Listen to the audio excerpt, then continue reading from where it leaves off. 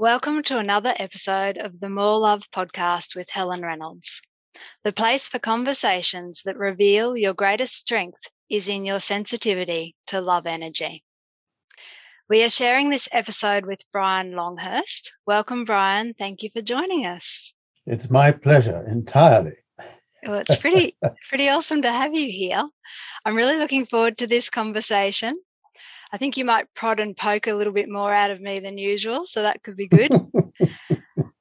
Actually, there's a wonderful synchronicity that happened just before this episode. The last episode that I released was with Michael Rhodes, and it's Michael Rhodes who wrote the foreword to your book, your first book. That is correct, yes. Yeah, so I didn't realize that at the time. Synchronicity in full steam. That's right. So what I'd like to do is explain why I invited you on the podcast. So one of the all-time favorite episodes on the More Love podcast is with quite a recent one with Anne Olson. Yes. Anne's the author of Surrender to the Stillness. And she spoke about her direct relationship with Jesus and the Christ Council. It was a really beautiful episode. I listened to it and I loved it. Yeah, it's very beautiful. And in that episode, she discussed her journey to her relationship with Jesus and the crucial step of learning to listen. And Anne's words inspired me to invite another guest who's mastered the art of listening and communicating with Jesus, and here you are. Okay. Yes.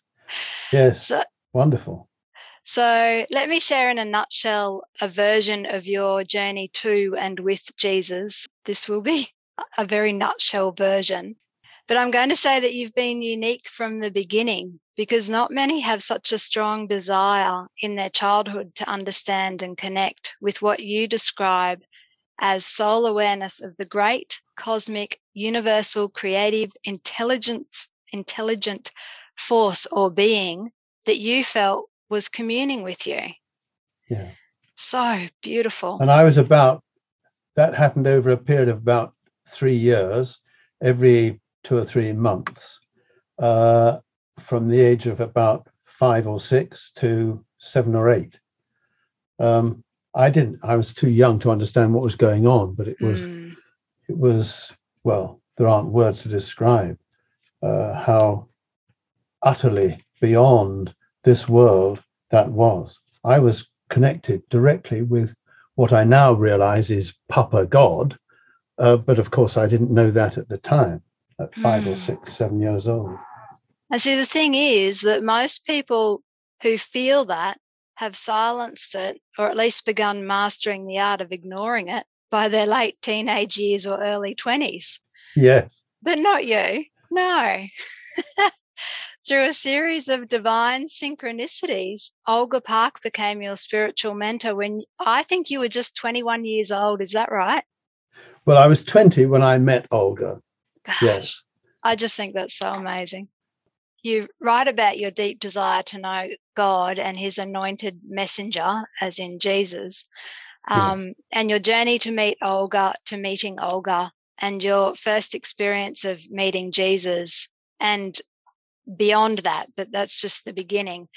In your first book, Seek Ye First the Kingdom. And it's the first of 7 books that you've completed.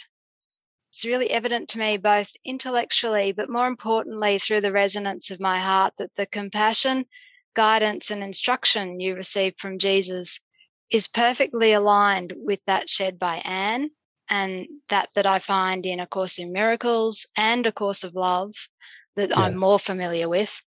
And probably most important of all, it matches the resonance of my own being. Hallelujah. We know that there's more to us than meets the eye. Yes, infinitely more. You've been in direct communion with Jesus for 55 years now, is that right?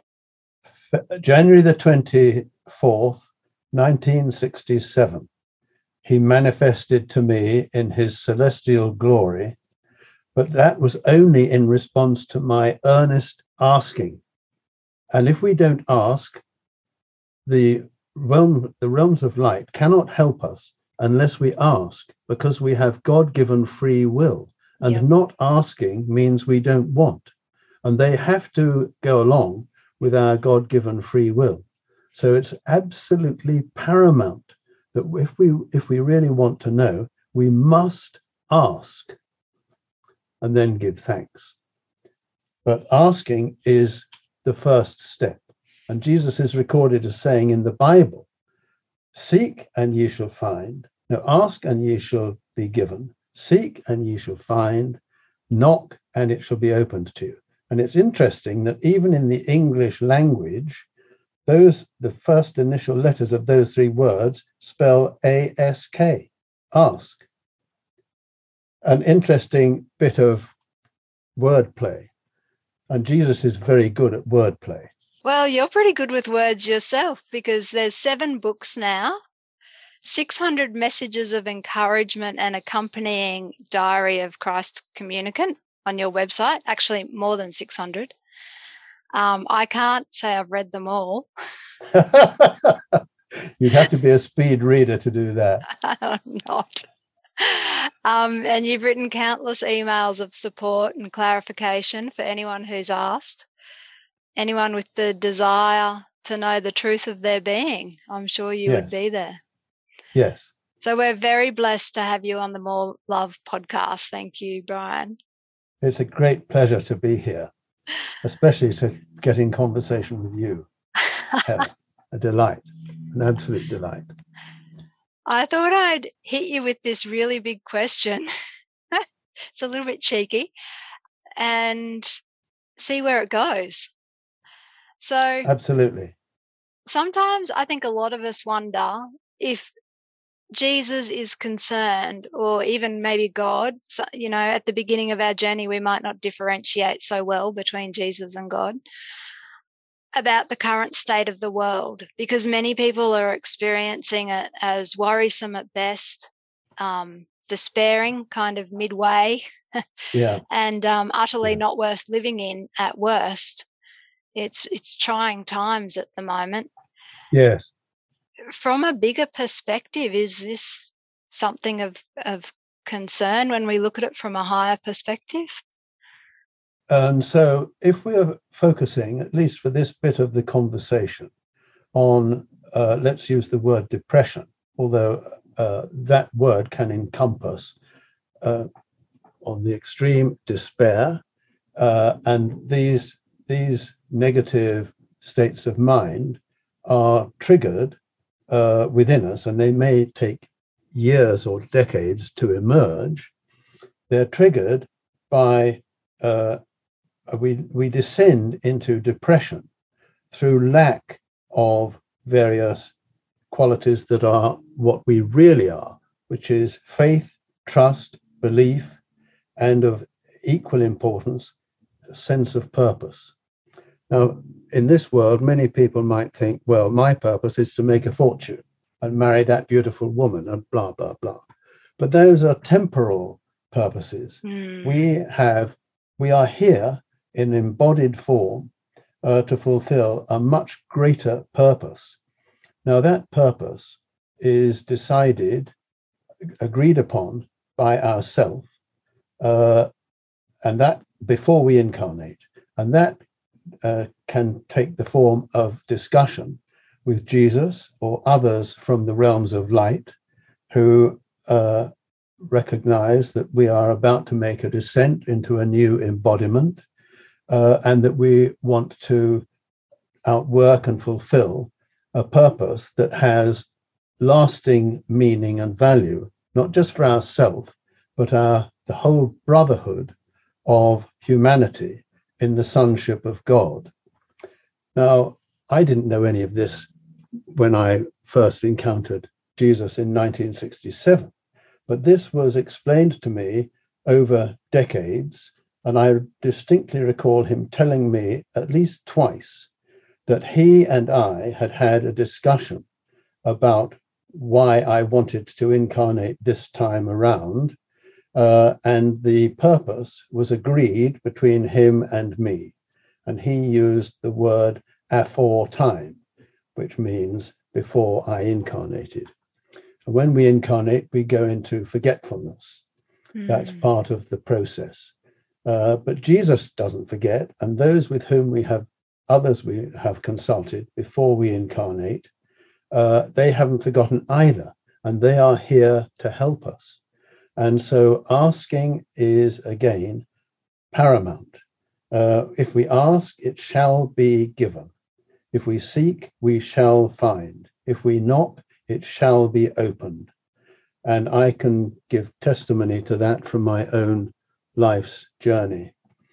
So the reason why I wanted to come into this life to help people to understand more about who they really are and why we are here is because this world has devised multiple mechanisms for sidetracking us, getting us off track. Absolutely.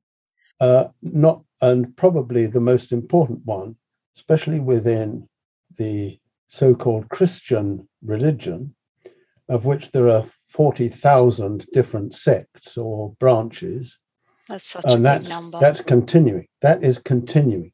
20 years ago, it was 20,000.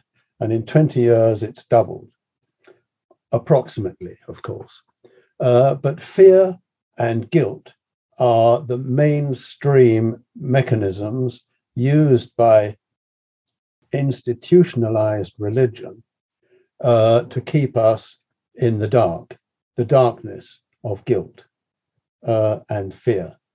So we descend into the state of fear, guilt, depression, despair, all those allied properties, a step at a time, perhaps for most of us. And most people in today's world are lacking in meaningful purpose. So they establish a substitute purpose, a temporal purpose of gaining power over people rather than power with people. Well, our world is so designed to keep us trapped, but busy. And so there's as part of the hijacking, if we can use that word, the Definitely. Busyness is there's no time to come into the center of our being to Busyness find peace. is a snare. Yeah, absolutely. And it keeps us absolutely hogtied so that we can't progress. And that's one of the reasons why I went to Canada. I felt an inner drawing, an impulsion that I needed to escape from familial circumstances, friendships, relationships of the people that I'd grown up with and in my working life in London and so on, and make a complete break and a new start. Well, all that was organized from spirit without me knowing that they were doing it, but it achieved its objective, which was getting me in contact with Olga Park. Yeah. So just for listeners to give some perspective, you were just 19 or 20 when you moved countries, all by yourself. Yeah. And on this inner impulse. Yes. It's amazing. The beginning of that journey physically was standing on the ship that I was sailing to Canada from Southampton. And I was standing on the rail looking down at my parents who were waving goodbye, and they looked like ants. They were so far down below me. And it was at that moment that I had my first and possibly my only ever out-of-body experience. And that was a real foreshadowing of the amazing adventure that lay before me.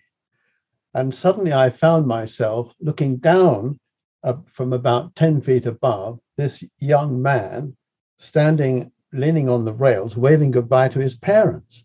And to my astonishment, that was me. I was looking at me from above. Well, I didn't know what that meant at the time, but of course, we all hear about out-of-body experiences these days. So that was just to let me know that I was doing the right thing. I spent some time talking about transcendent experiences. On the podcast, we talked about NOTES, and NOTE stands for non-ordinary transcendent experience.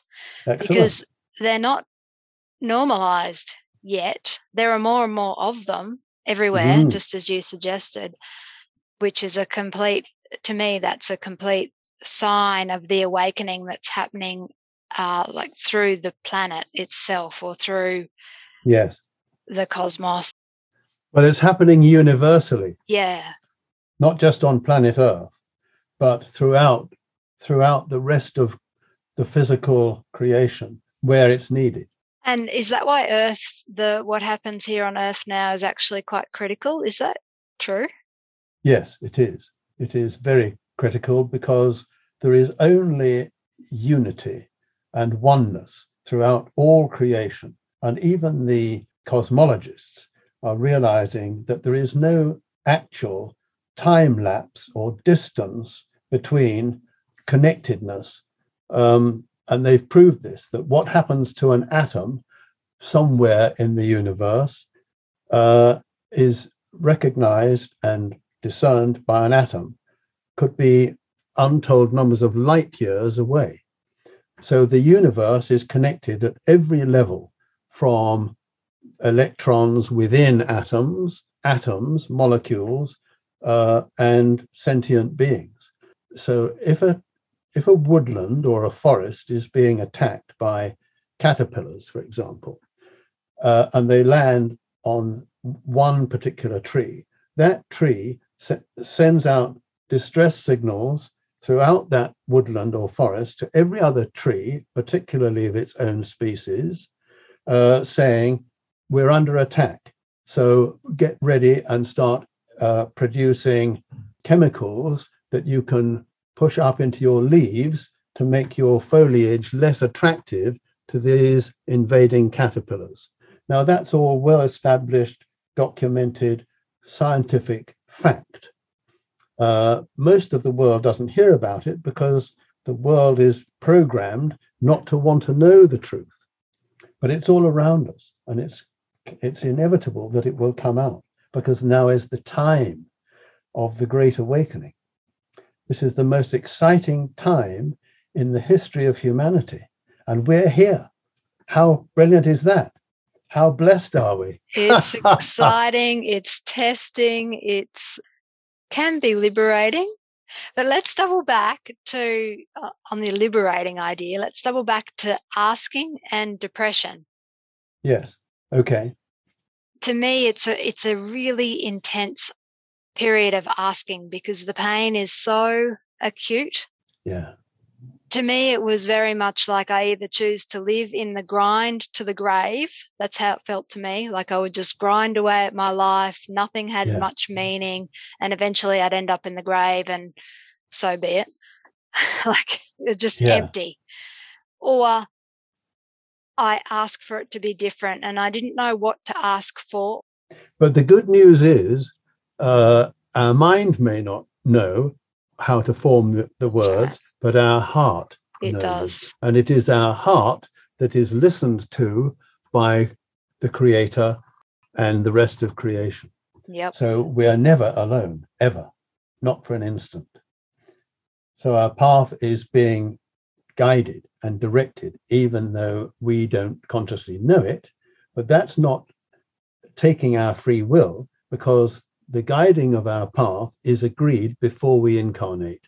So this is something with which we have agreed, even if we're not consciously aware of it. But we will become consciously aware of it once we say, okay, I'm up for this journey, let's go. But also another way to think of that is the light beings or the beings or the energy that's guiding us is love energy. It's of caring and compassion and loving nature. Yes. And it's never, as you said, it's not going to interfere, but it's never going to leave us alone. So yes. I was trying to make it, you just expressed it perfectly. Oh, okay, thank you. And we are loved beyond imagining. Humanity has no idea how tenderly, how inexpressibly gently and embracingly we are loved. Now, I'd like to share with you a short message from Jesus that was dated September the 8th, 1991. Wow. Yes, please. And this message is not just for the person who receives it, it's for anyone who is willing to accept it for themselves. So this message that I'm just about to share, which is Jesus speaking, he is speaking to every single one of us. And he says, little ones, I would speak with you. Be not afraid, I am your friend. I reach out my arms toward you in love, in caring, in compassion, in understanding. I long for you to know me, to open your heart to my gentleness and to receive my blessing, that your lives may be uplifted and that joy may enter in and wash away your caring and your burden, and that you may have life new and abundant. I counsel you, in your heart, draw close to me, that I may put upon you the cloak of my love and the crown of your glory, that the light within you may burst forth into the dark corners of your life and of your fellows, and show to you there is truly nothing to fear. For we now enter the final phase of the banquet feast, wherein the new heaven shall manifest itself into the new earth. I counsel you also, my beloveds, let not your vision be double, for that which you see with the earthly eye is confusion, created by the disintegration of that which passes away. Rather, focus with thy single eye upon that which is new, upon that which already is my reality, that which shall not pass away, that which is here in the midst, more real, more tangible, more lasting, more fulfilling than all that the double vision can encompass. And all this is yours freely and gladly and joyfully. It is your inheritance from the Father, which it is your birthright to receive, for you are all his children. I am the way by which this joy, this wholeness, this fulfillment may be yours. I am your friend. Speak with me as such. Walk with me. Take my hand in yours. I give it always for your reassurance, for your peace, for your strengthening, that we may be together. For I know that which is in your heart and that which is your desire, and would release the chains to unveil that which is truly you. Ponder these things and speak with me, and in the stillness I will speak with you. Peace be still, all is well. So that is a message to us all, and it's a timeless message. It applied then, it applied 500 years ago, it applies tomorrow and next year, and as long as we are not actually functioning within that conscious awareness to help us forward. And we can't do this alone. He also said to me, I'll see if I can remember this verbatim without having to read it. He said to me, this was in 1977, I can be a staff to assist you in the steep places, but I cannot be your feet. This is your journey, and you must take the steps. This is the only way the journey upon which you have embarked can be completed.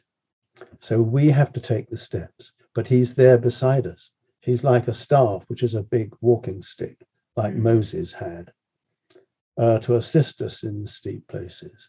And this is what's real. It's not what's going on the stock exchange and in China and whatever else the media loves to ram down our throat. This is reality. And if we focus on that and stay steadfastly focused, then that will become our reality. And it doesn't make any difference what's going on in the world around us. All that stuff that is the broken world is still appearing to happen externally, but we're going within. And it's within that we will find the stillness, the peace, the actual reality, which is love and peace and joy eternally, and freedom. We're in prison here. When we're stuck in our mind, when our mind's so busy and so worrisome and blows things out of proportion and gets us right in a mess, that's imprisonment, isn't it? And, yes, it is. And ultimate turmoil and pain and suffering. We are our own jailer. Yeah. The thing that's hard to journey through, I guess, is the small steps of reassurance and the small steps of building our faith that there is more and that there is another truth. And I think one of the mistakes, it's not a mistake, it's a confusion when we're at the beginning of our journey, is, we're told to go within, that the truth lies within, and we're told to enjoy the journey. But we wonder, if we go within, what's all this for? How do we make both matter? I think that's a confusing part of the journey. Well, it will be to someone who doesn't understand the nature of esoteric reality. And when we're starting our journey, we don't have any understanding of what our esoteric reality is. But could we also say spiritual reality? Is that a fair yeah, absolutely. Change? And we are spirit beings. A lot of people say we're a soul with a body. And that is, Michael Rhodes says that, and that's true. But I've been prompted with a term for the word soul that is, for me, more expressive. And that is that the life force which keeps us upright and mobile, I refer to as an energy force field. Now, some people refer to this as the aura. And some people with the gift of psychic sight can see people's auras. Now, an aura will expand or contract depending on the state of our mind. And if we're fearful, it contracts and it goes dark. But if we're full of joy, it expands and becomes light. So this energy force field, which is another term for our soul, is greatly empowered by the mind. And if we choose to direct our thoughts through the energy force field of our life force, our energy force field, then that expands outward. And we're generating, like a dynamo, love energy, peace energy, joy, all the positive attributes. And that goes out throughout the universe. So if we all get requests for prayer from this person who's ill or in hard times and so on. And so if we send out, if we generate that energy and it's flowing out from us like a tsunami, then the Holy Spirit or the Spirit of Truth or our higher self, whatever term we want to employ, harvests that energy, and it will use that energy directed towards the person for whom we're praying or sending love and blessings and goodwill. Or if we're thinking, what's going on in Syria is dreadful, and so I'm sending my love and blessing there, then that energy will be harvested and applied where it knows is, according to our heart's desire, to achieve the best possible result. Now, that is reality. what's going on down the street and all that business is temporal. It passes away, and it has no particular focus of purpose or direction. But we have the power to save the world within ourselves.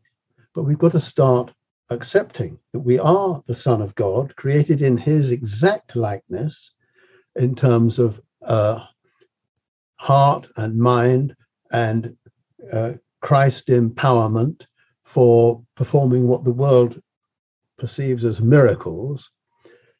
If one is looking much higher than that, it's possible to see that there are no miracles as such. We're simply calling them miracles because we don't understand them. Well, Jesus understood them, and they were normal. They were natural to him, and they become natural to us as we choose the path forward into the light, which we're free at free will to do here and now in a world full of turmoil. We can extricate ourselves from the turmoil in an instant by going within. And we can do that sitting on the train, walking the dog, anything, washing up. It doesn't matter what our body is engaged in. We can go within to the kingdom of God and the reality of eternal life, of which we are an inextricable part, an essential part, and connect with that greater reality here and now. Now, that is what is happening in this world right now. And we're seeing what the world would call miracles emerging in all directions. And some would say, well, that's a little miracle, and that's a bigger one, and there's a monster miracle. There's no order of magnitude in miracles. They're all the same, and that is they're all real.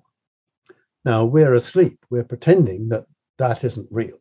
So that's what we believe is what we perceive. So when we change our mind, we will perceive anew and experience anew. And that newness will be as exemplified by Jesus 2,000 years ago. And he hasn't gone away. He's here with us now. It's glorious. Living in the truth is a little bit more, though, than just perceiving what you believe, isn't it? You know, living in illusion, we perceive our beliefs, I guess. I'm just trying to use your words, and I've missed a couple. But Don't worry. When we live from truth, it's more than perception. It becomes a knowing. Yes. It becomes a certainty. At the beginning of the journey, you know, if we're moving from despair or depression, it's completely unknown. We've totally forgotten.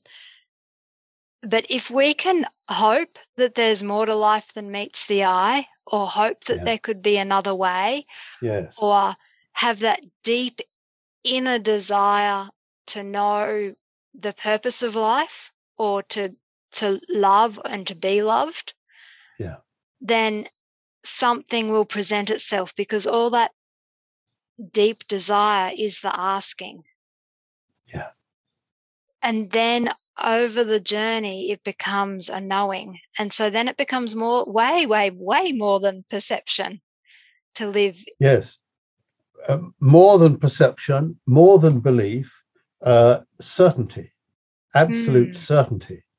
And I can say that after 55 years, the doubts and the uncertainty have become certainty, a certainty of knowing beyond all doubt that the stuff that I've written in my 7 books, which I'm as astonished about as probably more astonished that this happened, but this was all agreed with Jesus before time, before I incarnated.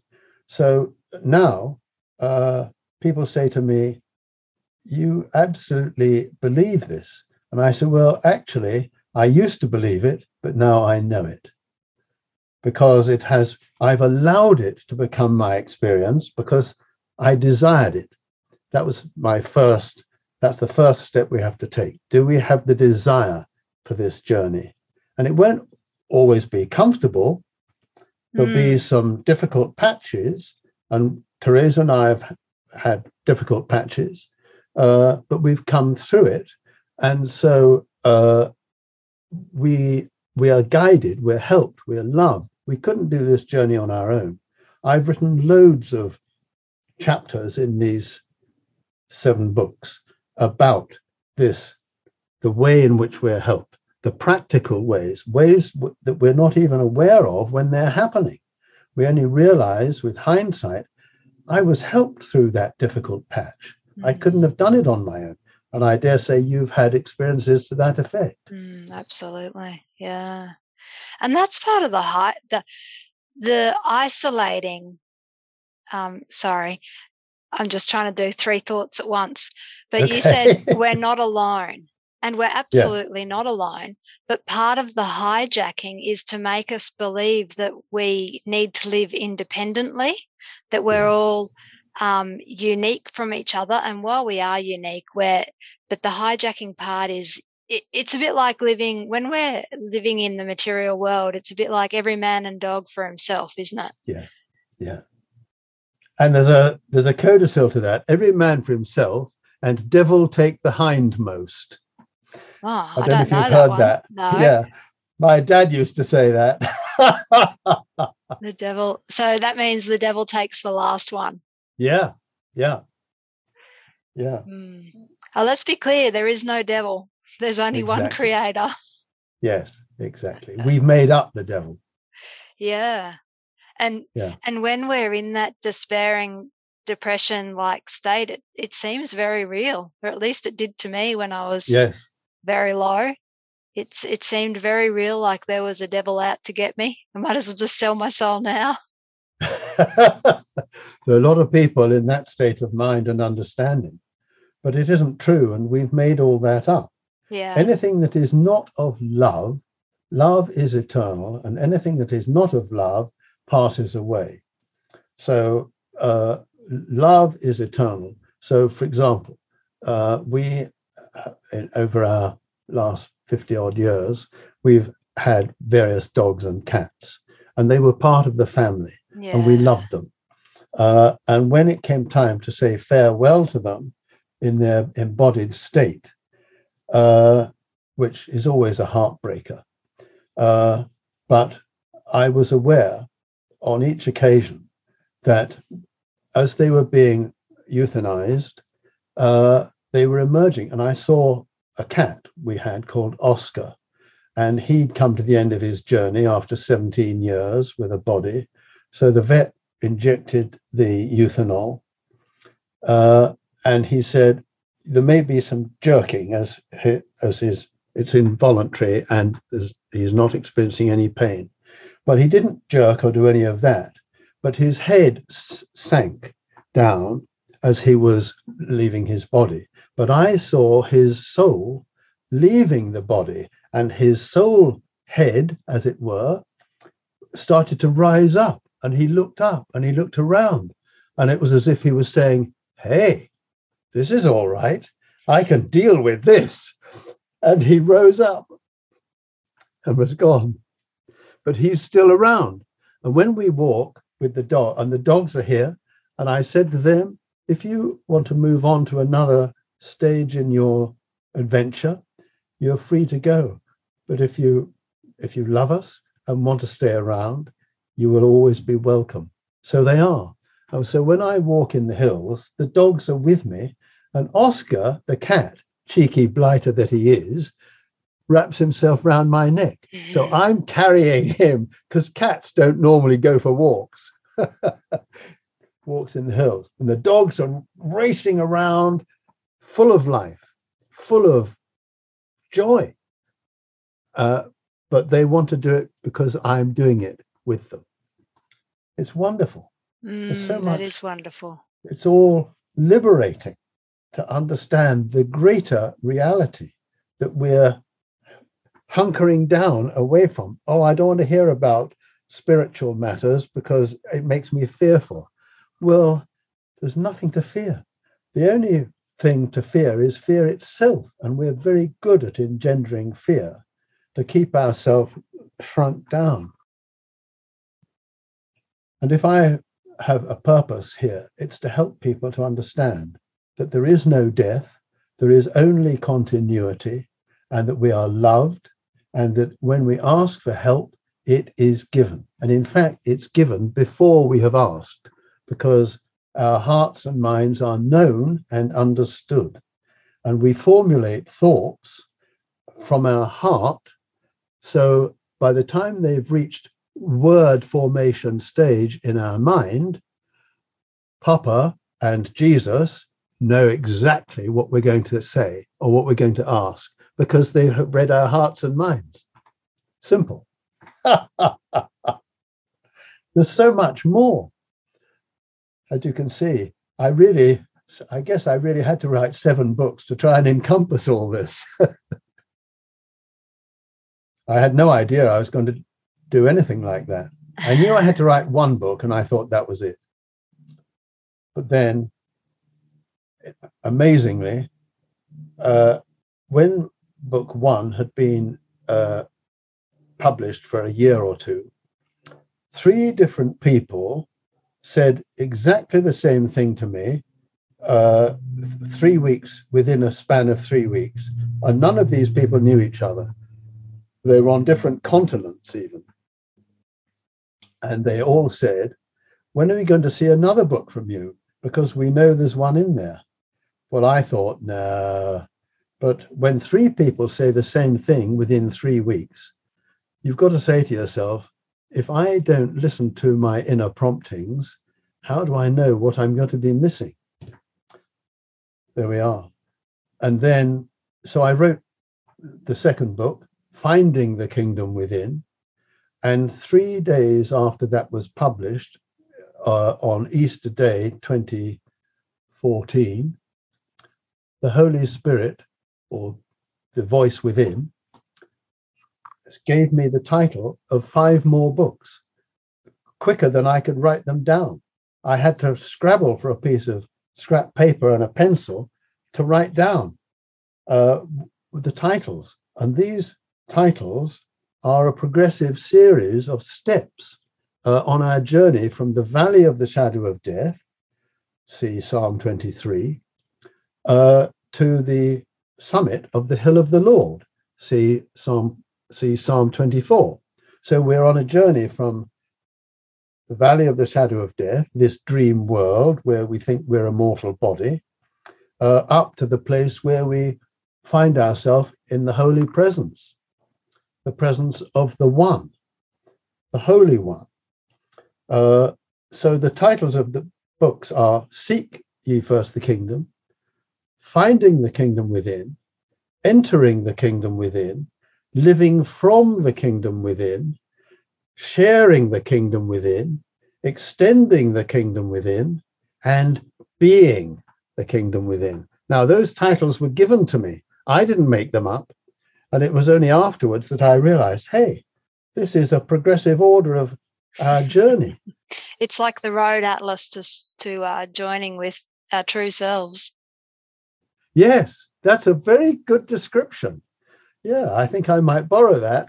You're welcome. Yes. Or even a sat nav. Yeah.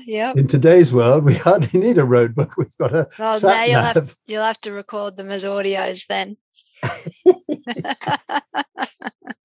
Yes. Now, you use a really Christian language, which some people really buck at. And yes. I happened to be one of them until quite recently. So I'm just trying to rack my brain as to what turned me around. And I think it was The Course of Love. It has a very Christian language and quite... So for those listeners who aren't familiar with The Course of Love, it was received by Marie Perron from Jesus, and he maintained that Christian language for that particular purpose, that for A Course of Love.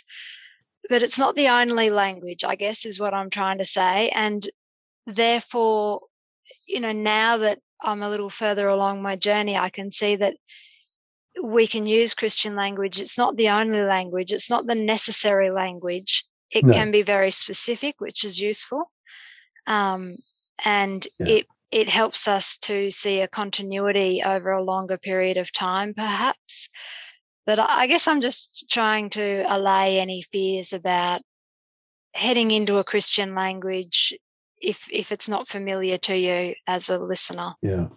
The thought that's come to my mind as he was saying that is, one could start out by saying, well, the Christian language is the language of Christ, albeit that, and let's think of Jesus as being the Christ because that's what we're most familiar with. But the people who wrote the various bits of the Bible were putting that language in a box and saying, this is all there is, and this is what you have to stick to. But the genie is coming out of the bottle now. I'm mixing a couple of metaphors here. And so that language can expand and grow in our own within. And it becomes from the dead word, if you will, on the printed page where you've got black ink on a piece of paper, and people read that and they don't understand what it's saying, so it has not come alive. But when we go within to study the words on the page and they start to grow within us a sense of understanding, then those words become the living word or the word of life.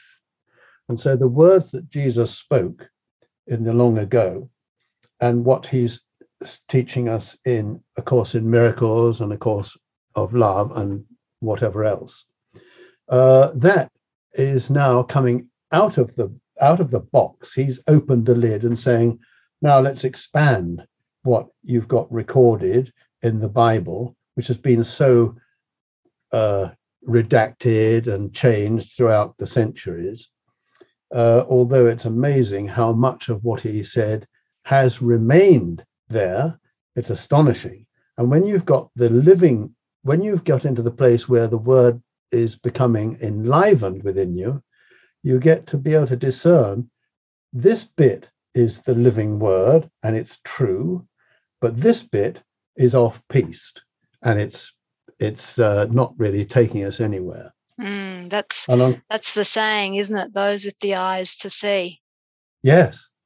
On Christmas Day, 1993, a man called William Tyndale, who was burnt at the stake in the 1500s for translating the Bible into English by the church.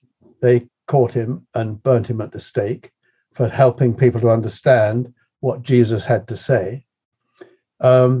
He manifested to me on Christmas Day, 1993, because I had been given a copy of a new edition of the Tyndale Bible, which I was very interested in William Tyndale and what he did.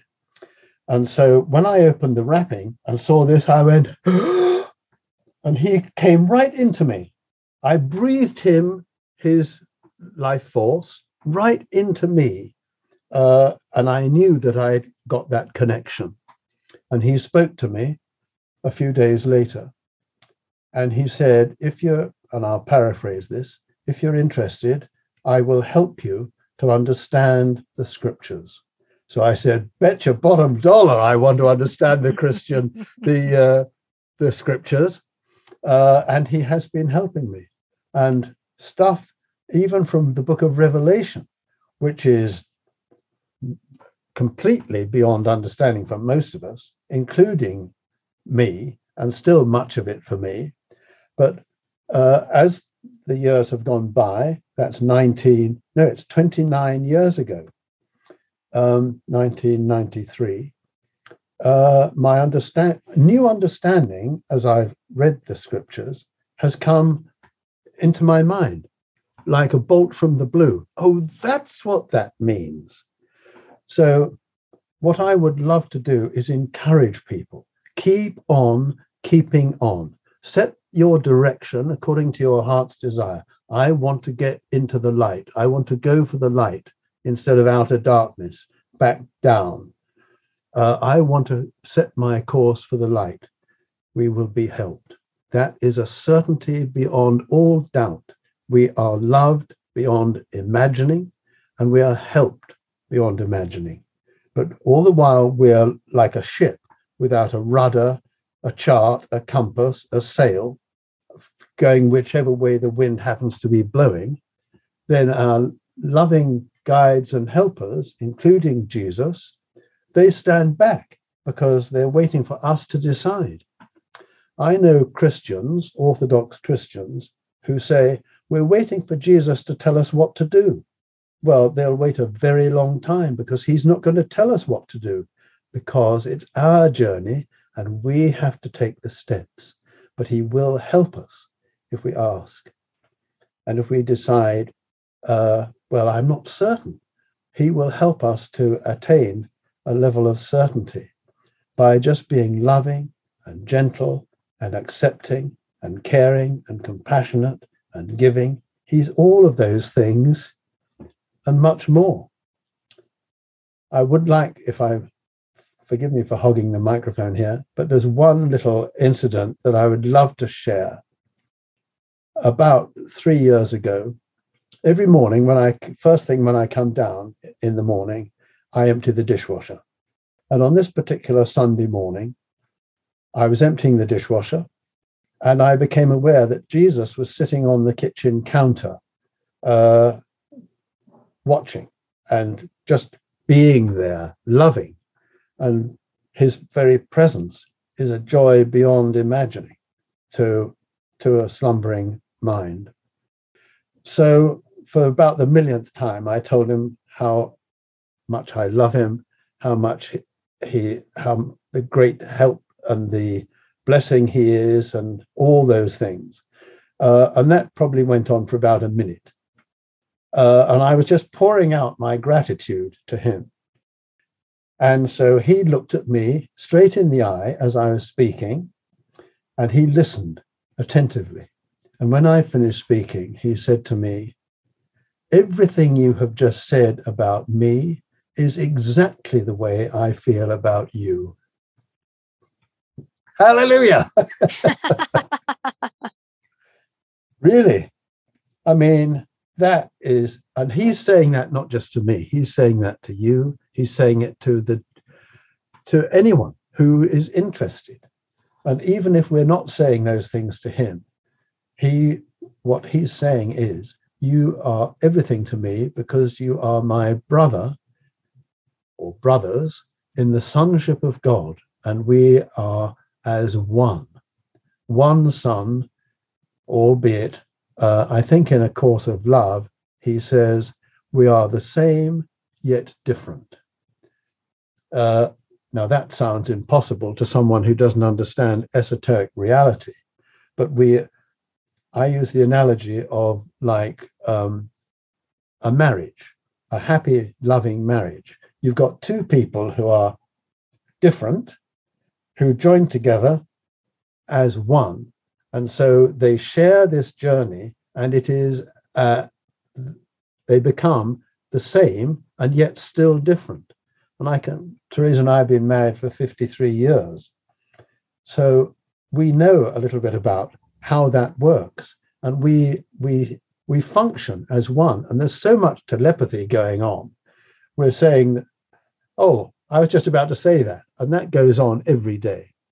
So, but we're still different, apart from the fact that we're complementary genders, which obviously is pretty significant.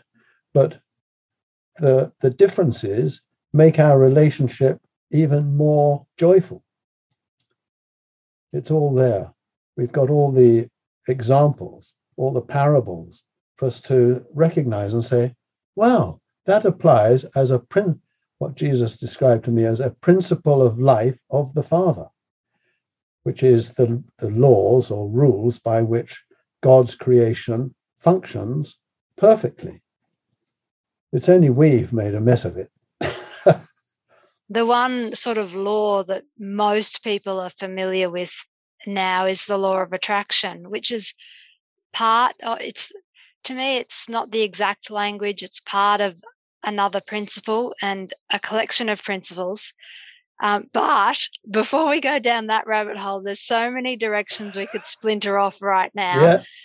But the way that I would like to go, if it's all right with you, is you mentioned the book of Revelations, and there are some pretty wild interpretations of the book of Revelations going on at the moment in this crazy, chaotic period of awakening we find ourselves in. Yes. And I know, or at least I've heard you speak about it with John Mundy on the Sunday, isn't it? Yes, that's right. About the Great Rescue program. I just thought it might be really lovely to speak about that, if that would be all right. Absolutely. Yeah, I'm happy to do that. Well, that is a term, the Great Rescue Program is a term that Jesus used in describing to me in 1977, and he's used that term ever since. There are a lot of other terms that have emerged, like the At-One-ment and the Great Awakening, and so on, but they amount to the same thing. Now, humanity has been in need of rescue because we're in a mess, and that's the polite version. We're in a mess. And have been. I mean, Old Testament history goes back 4,000 years and before, and there's been war and conflict and all that business, murder and mayhem throughout. And so that is the state of going in the wrong direction, what Jesus calls going into outer darkness. So we've been in that kind of a mess, and there is no prospect, including today, of us extricating ourselves from that mess without help. Now, the one being that I know and know pretty well is Jesus, who can help us. Of course, he's not alone. There are untold others in the realms of light who are working with him, all under Christ's authority and empowerment to help us. And so the Great Rescue Program is taking the collective energy of humanity, which happens to be about 7-point-something billion bodies at the moment, but that's not including those who have laid aside their body and who are now occupying astral realms or etheric realms. So there are lots of people who need help. And the Great Rescue Program was devised by God, and he sent Jesus as his anointed messenger to bring the good news. The word gospel means good news. So Jesus came with the Christ power and authority to bring the light from the outer darkness into which we had gradually descended. And that is what brings depression and despair. We've lost our way. And people without a purpose, and I'm talking about a meaningful purpose, a purpose to do some good, then they will become depressed and even despairing and even suicidal. I know two people, I'm in contact with two people at the moment, one in America and one here in England, who have been seriously thinking of ending their life. And I know other people who have made several attempts at ending their life, but they were stopped by divine intervention. They didn't understand that at the time, and that divine intervention manifested in human form, as a policeman and so on, one as a dog walker and whoever. Doesn't matter the form of the divine intervention. If that person's journey is not yet completed, then, and that they have a purpose, even if they don't know that purpose, then they will be prevented, helped by divine intervention, whether it's from Granny who's in spirit, or Jesus in spirit, or whoever, someone who knows that it is not our time to end this embodied journey. So we are helped, we are loved. And the Great Rescue Program is the step-by-step progress of our journey, individually and collectively, the whole human race. Now, a slumbering mind will say, well, that's ridiculous because some people are up here on their journey and other people down here, if you can see my other hand, have barely started. So there's a huge gap.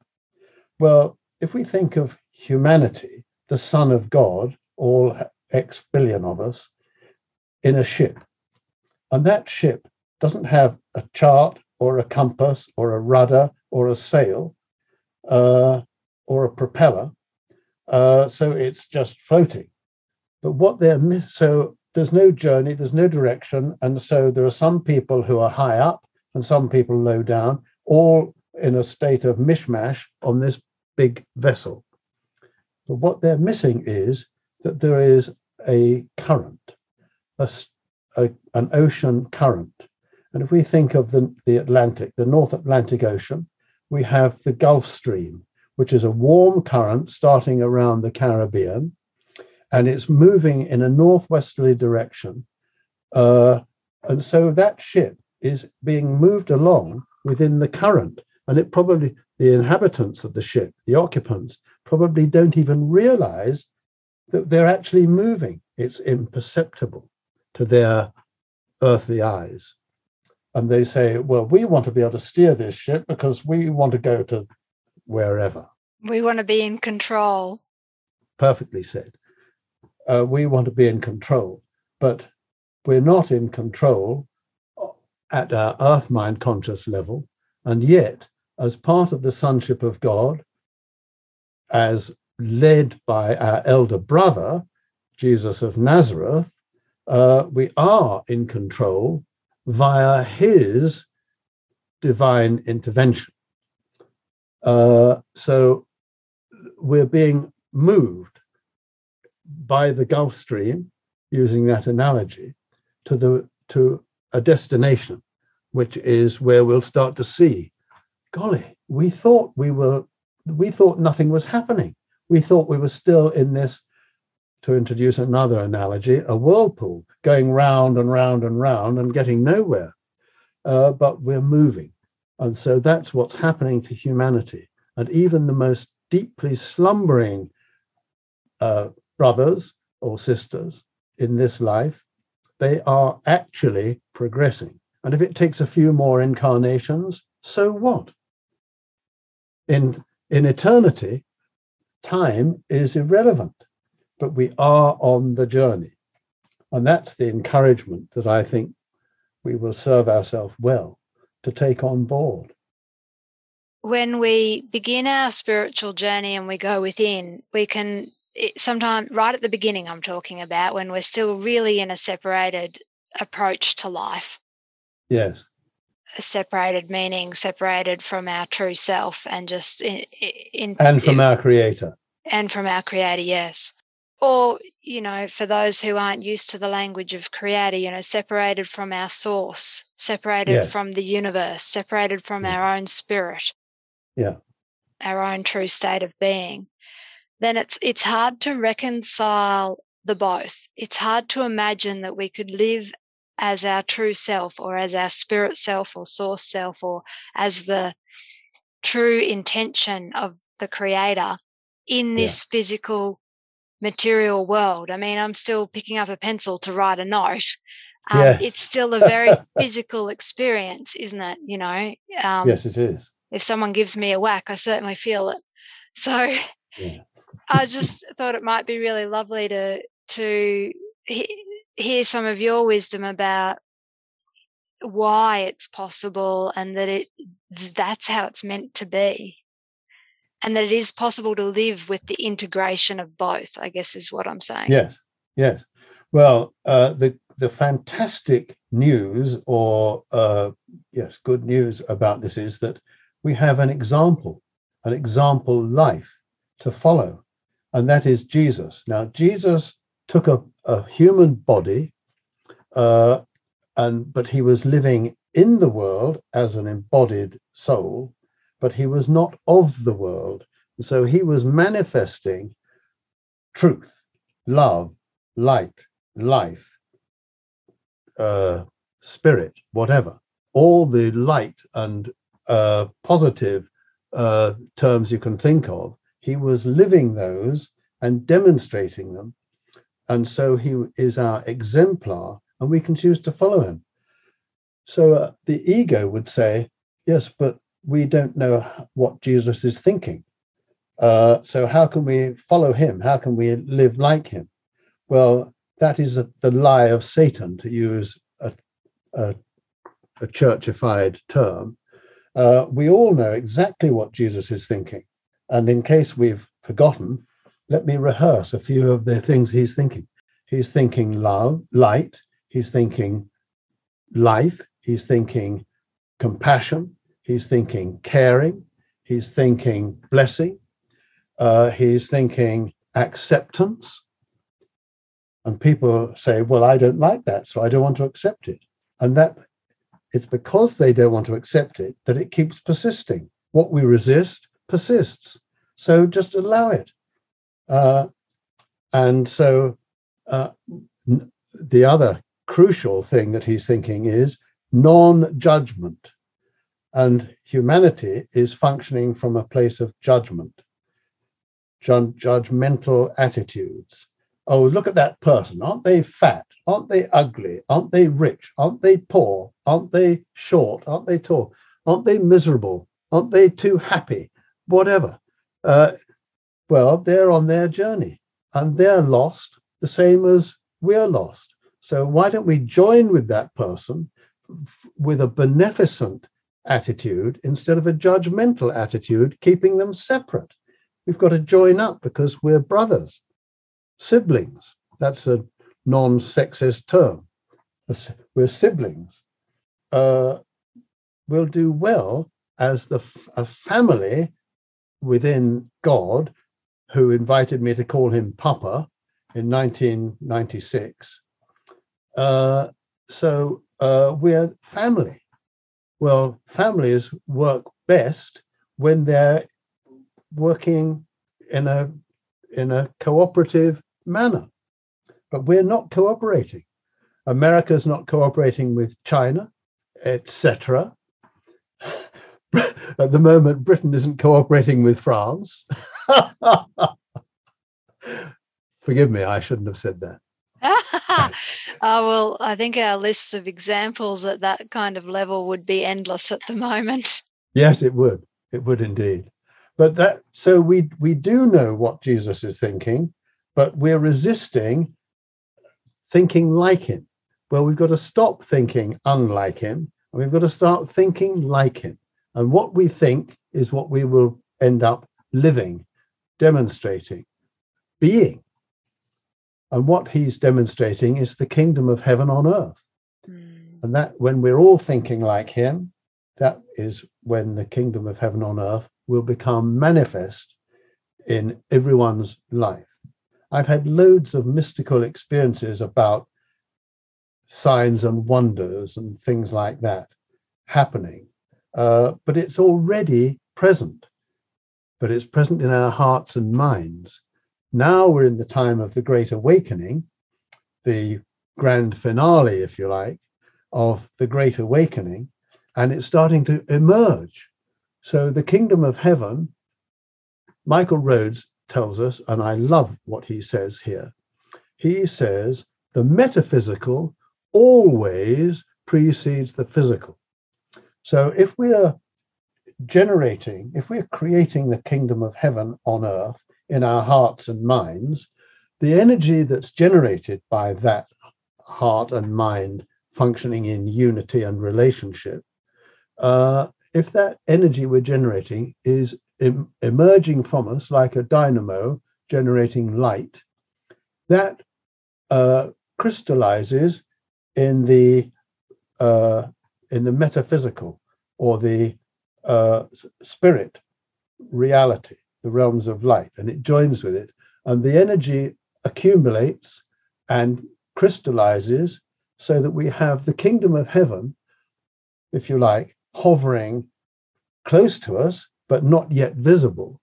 And if we keep on adding to that and other people join with us in their own way and their own design, their own desire, if they join with us, we are generating so much light energy in the spirit world, the metaphysical realm, if you like, and that inevitably will come down as it crystallizes and becomes physical in our world.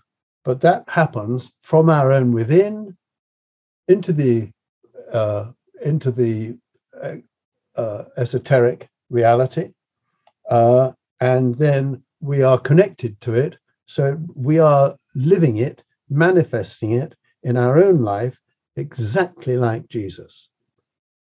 We won't be identical to him because we're all different, even though we're effectively the same. But that's what's happening now. And people who have eyes to see are experiencing it, becoming aware of it.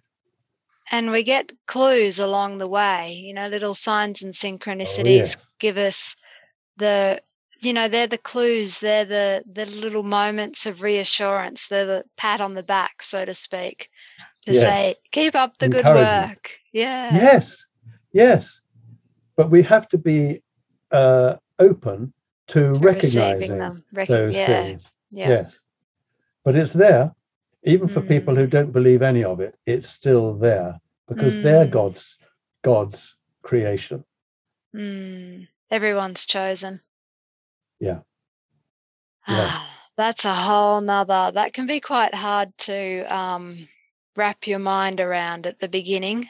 Yes. Especially with some of the things that are going on in the world at the moment. But let's not dive down that rabbit hole. Let's keep that one for another day. I'm not quite sure how long we've been talking, but people don't have forever to listen to my podcast. So, well, it's a little more than an hour and a half. Oh my gosh, it felt like 10 minutes. Well, maybe a little more, but definitely not an hour and a half. Is there anything you'd like to add, Brian, before we wrap up? The thing that I've been prompted to share at this point, because we really ought to be wrapping up, is in about 1968, when I'd been on this journey with Jesus, personal journey with Jesus, for about 18 months, something like that. And I was, so enthusiastic and gung-ho for it all.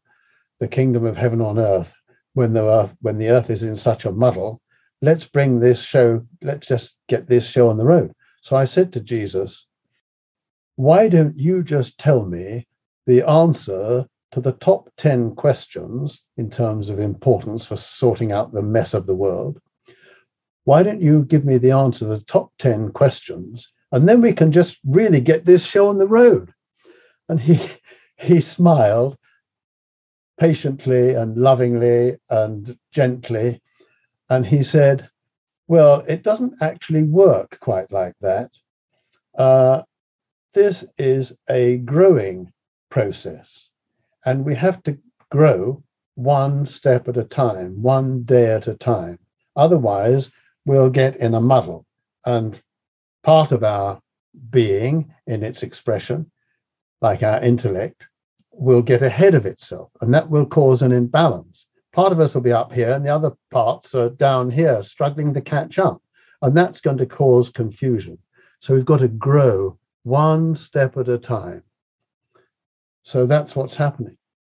And that's been happening, let's say, from the time of Jesus's incarnation through the last 2,000 years. That is happening, and we are like the caterpillars who have now gone into the chrysalis and been reformulating themselves, where the molecular structure of the caterpillar is dissolved by itself, and it reforms itself within the chrysalis as the butterfly. And that's where we are at now. We're in the chrysalis, having almost completed the process. If I can interject a bit of linear time into that, we're just at the place of readiness for that chrysalis to begin to crack open and the butterfly to emerge, soaring into the sunlight. So that's. I tell you what, if I was a listener now, I'd really be wanting to know about that linear time part. Are we talking about multiple lifetimes, or? Well, it can be all of those things, or some of them. We have free will, so we can awaken in this moment, if that is our desire and our will and our commitment, and if those things are steadfast enough, that can happen. And moving from the consciousness of linear time to beyond into a state of timelessness. But ultimately, linear time is something that that humanity, in taking a wrong path and ending up going downwards into outer darkness, we've made up. So time and eternity appear to be opposites, but one will gradually, as our awakening progresses, the one will become merged and part of the oneness. It's like Einstein said when asked about this, and he said, time is a movable feast. I'm paraphrasing, but he said, time is a movable feast. And if you put your hand on a hot stove, 1 minute will seem like an hour. But if you are in love with that beautiful woman and you get to spend an hour with her, it will feel like a minute. Even though it's both this, different ways of perceiving what linear time appears to be. And linear time is nothing to do with atomic clocks, which simply go tick tock. I've got an atomic clock here with a signal being transmitted from Germany, so it's 1 hour ahead of. It's saying that it's 12:37, whereas it's 11:37 in Britain. And I've got another atomic clock in the living room, which comes from Greenwich, which is in London. So that's telling us the time on a tick tock basis. But linear time is what we want to make it, not what the clock tells us. So in this conversation, if we've been in the zone, as it were, then an hour and a half goes quickly, and it doesn't seem like an hour and a half. If we were struggling, it'd seem like 2 or 3 hours. But we've been on the same wavelength. We've been connecting. So it's gone spontaneously, effortlessly, smoothly. And Jesus said to a friend of ours, Steve, about 40 or more years ago, my peace is in at-one-ment. At-one-ment is without effort. Now we all think we've got to strive and struggle and race, and that our journey is one of progress by dint of our own sweat of our brow, etc. But that's not at-one-ment. That's trying to make things happen according to our limited understanding of them. And it's all that kind of living's based in fear, if we really dig down.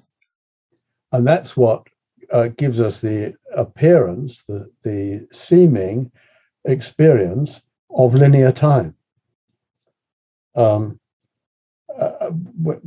which is, if you like, governed by the attitude, gosh, look at the time. I've got to get so much done, and time's running out.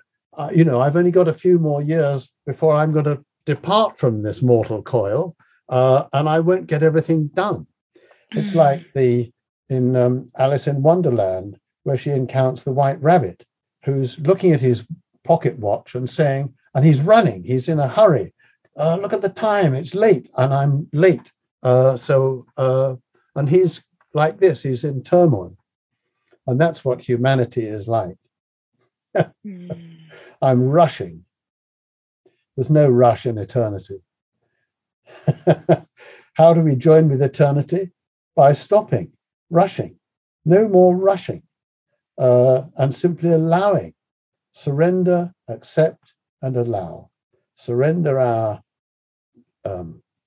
earth, mind, ego consciousness to back into the control of the freeholder of this embodied state, which is our Christ self, our higher self, our real self, whatever we want to call it. It is the self that is not manifesting in the turmoil of this world, but simply looking on in a state of quiescence. Until we ask. Until we ask. Yeah. I could just keep on and on. Forgive me. Well, we were trying to wrap up. Yes. It's always such a pleasure talking with you, Brian, and I'm so glad we've recorded our first conversation. I'm hoping there will be more. Amen to that. Yeah. Yes. You can sign me on for it whenever you like. Oh, thank you. Well, you know, if you're listening and there's something you'd like Brian to answer or comment on, or a specific topic, just let us know. But okay. Brian, I'll put the links to your website, which have all the what are your words? The Diary of Christ, a Christ Diary Communicant, of a Christ Communicant, and yes. the messages of encouragement, yeah, and the details of your books, and how to get in contact with you. They'll all be on the show notes page for this episode, which is at livetruetoyou.com. So thank you very much, Brian, for joining me on the More Love podcast. It's been an absolutely fabulous conversation. And for those listening, thank you, I have too. And for those listening in to this conversation, I hope it's revealed more of the power, truth, and reality of love, the real love, the unconditional love. Hallelujah. And given you greater confidence that your sensitivity to love is in fact a superpower worth loving. And if anyone wants to ask any questions, a lot of people are very shy and nervous about asking questions. But if they want to email me, my email address is on the website. And it'll be on the show. I'll add it to the show notes page as well. Yes. And we can keep things going. And I have a forum page on the website, which I neglected for about 5 years because I was busy writing those books. But I've now just reactivated. So anyone who asks a pertinent question, like Adrian with his depression, which is what started this, then I've posted that using a disguised name so that I'm not betraying his privacy. Then that's posted on the forum page. And because the idea is to be helpful to other people who are experiencing whatever someone has written in about, so they can read stuff that might be helpful to them as well. Yeah, it's a great resource. Yes. Because none of our situations are as unique as we think they are when we're right in the thick of it. Yes. What has astonished me is that when people write in or speak on Skype or anything and say, you know, I've got this problem, almost instantly is brought into my mind some quotes or a chapter from one of the 7 books. So it's like I've written this vast, as about 900,000 words in those 7 books. So when they ask this question, the answer, which is already written and printed and published, I can just lift that and say, here's your answer. And that's what I did with Adrian. I shared with him chapter 44 from book 3, because there was a clue in his question about depression. And that chapter is actually entitled Returning to Right-Minded Thinking. And so the message was it's like God. He knows what we're going to ask and has provided the answer before we ask it. So I'd written the answer before Adrian asked the question. And that saves a lot of time. If I can just copy and paste, I can continue doing that. So there's there's over 300 different answer things in the form of a chapter, because there are over 300 chapters, 350 chapters or something in those 7 books, and each one is focusing on a particular matter which is affecting humanity as it's experiencing itself at the present time. Amazing. I didn't know this was how it was going to happen, but it's just becoming to my awareness that was all part of the plan.